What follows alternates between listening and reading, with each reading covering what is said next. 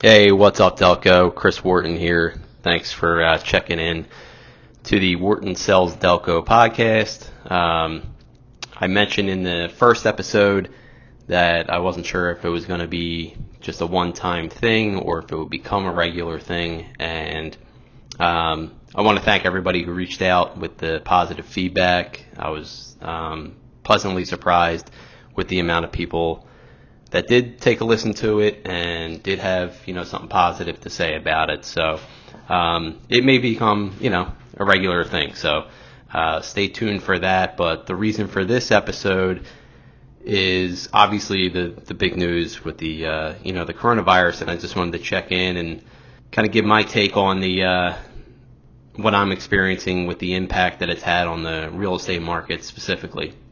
About a lot of my sellers reach out to me, people that are currently on the market, that have pending deals, that are working their way towards closing, wondering what impact it's going to have on that. But I've also had sellers reach out to me that their house isn't even on the market yet. They're getting it ready.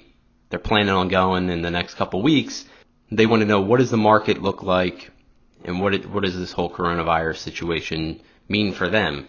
So to dip into the top news last week was the immediate impact it had when the stock market kind of took that crash last week was mortgage rates plummeted and they went to historic lows,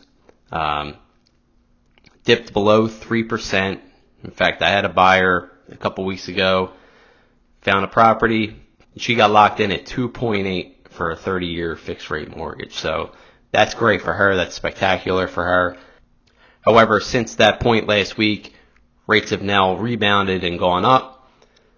As of this past Friday, on average, you're looking at a 3.875 in that range. So what does this mean for everybody?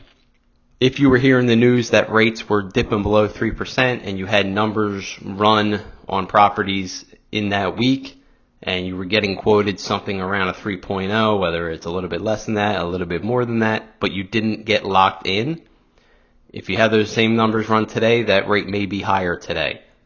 So I suggest if you have interest in a property, before you make an offer on it, contact your lender and find out what your rate is today.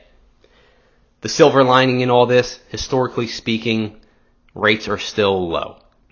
So if you are getting something like a 3.875, I mean, historically speaking, again, that's really a really good interest rate. In other news, this past Sunday, the Fed rate was cut to 0%. What impact that has on mortgage rates, time is going to tell. So truly, we don't know what impact this is going to have on the market as a whole. Only time will tell. I mean, this is a fluid situation. You've heard that term, being thrown around. The process of some things are changing. For example, real estate offices around the area are closing. They're encouraging agents to work more remotely. Title companies are handling closings differently, whereas normally you have a group of people in a conference room and we're all in there together signing documents. It's now going to be more separated. So the idea is just to, limit the contact of large groups, try to do things more remotely and just limit human contact.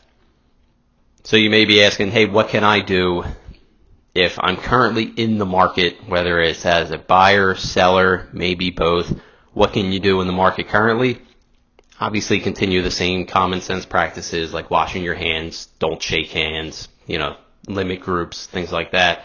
I'm seeing some sellers may be holding back on open houses, limit the amount of showings to people that are truly qualified and currently in the market. So really the message that I want to get across to my buyers and sellers and all of you out there right now is that I really don't know where the market's going to go in the next couple weeks. But as of right now, it's business as usual for the most part.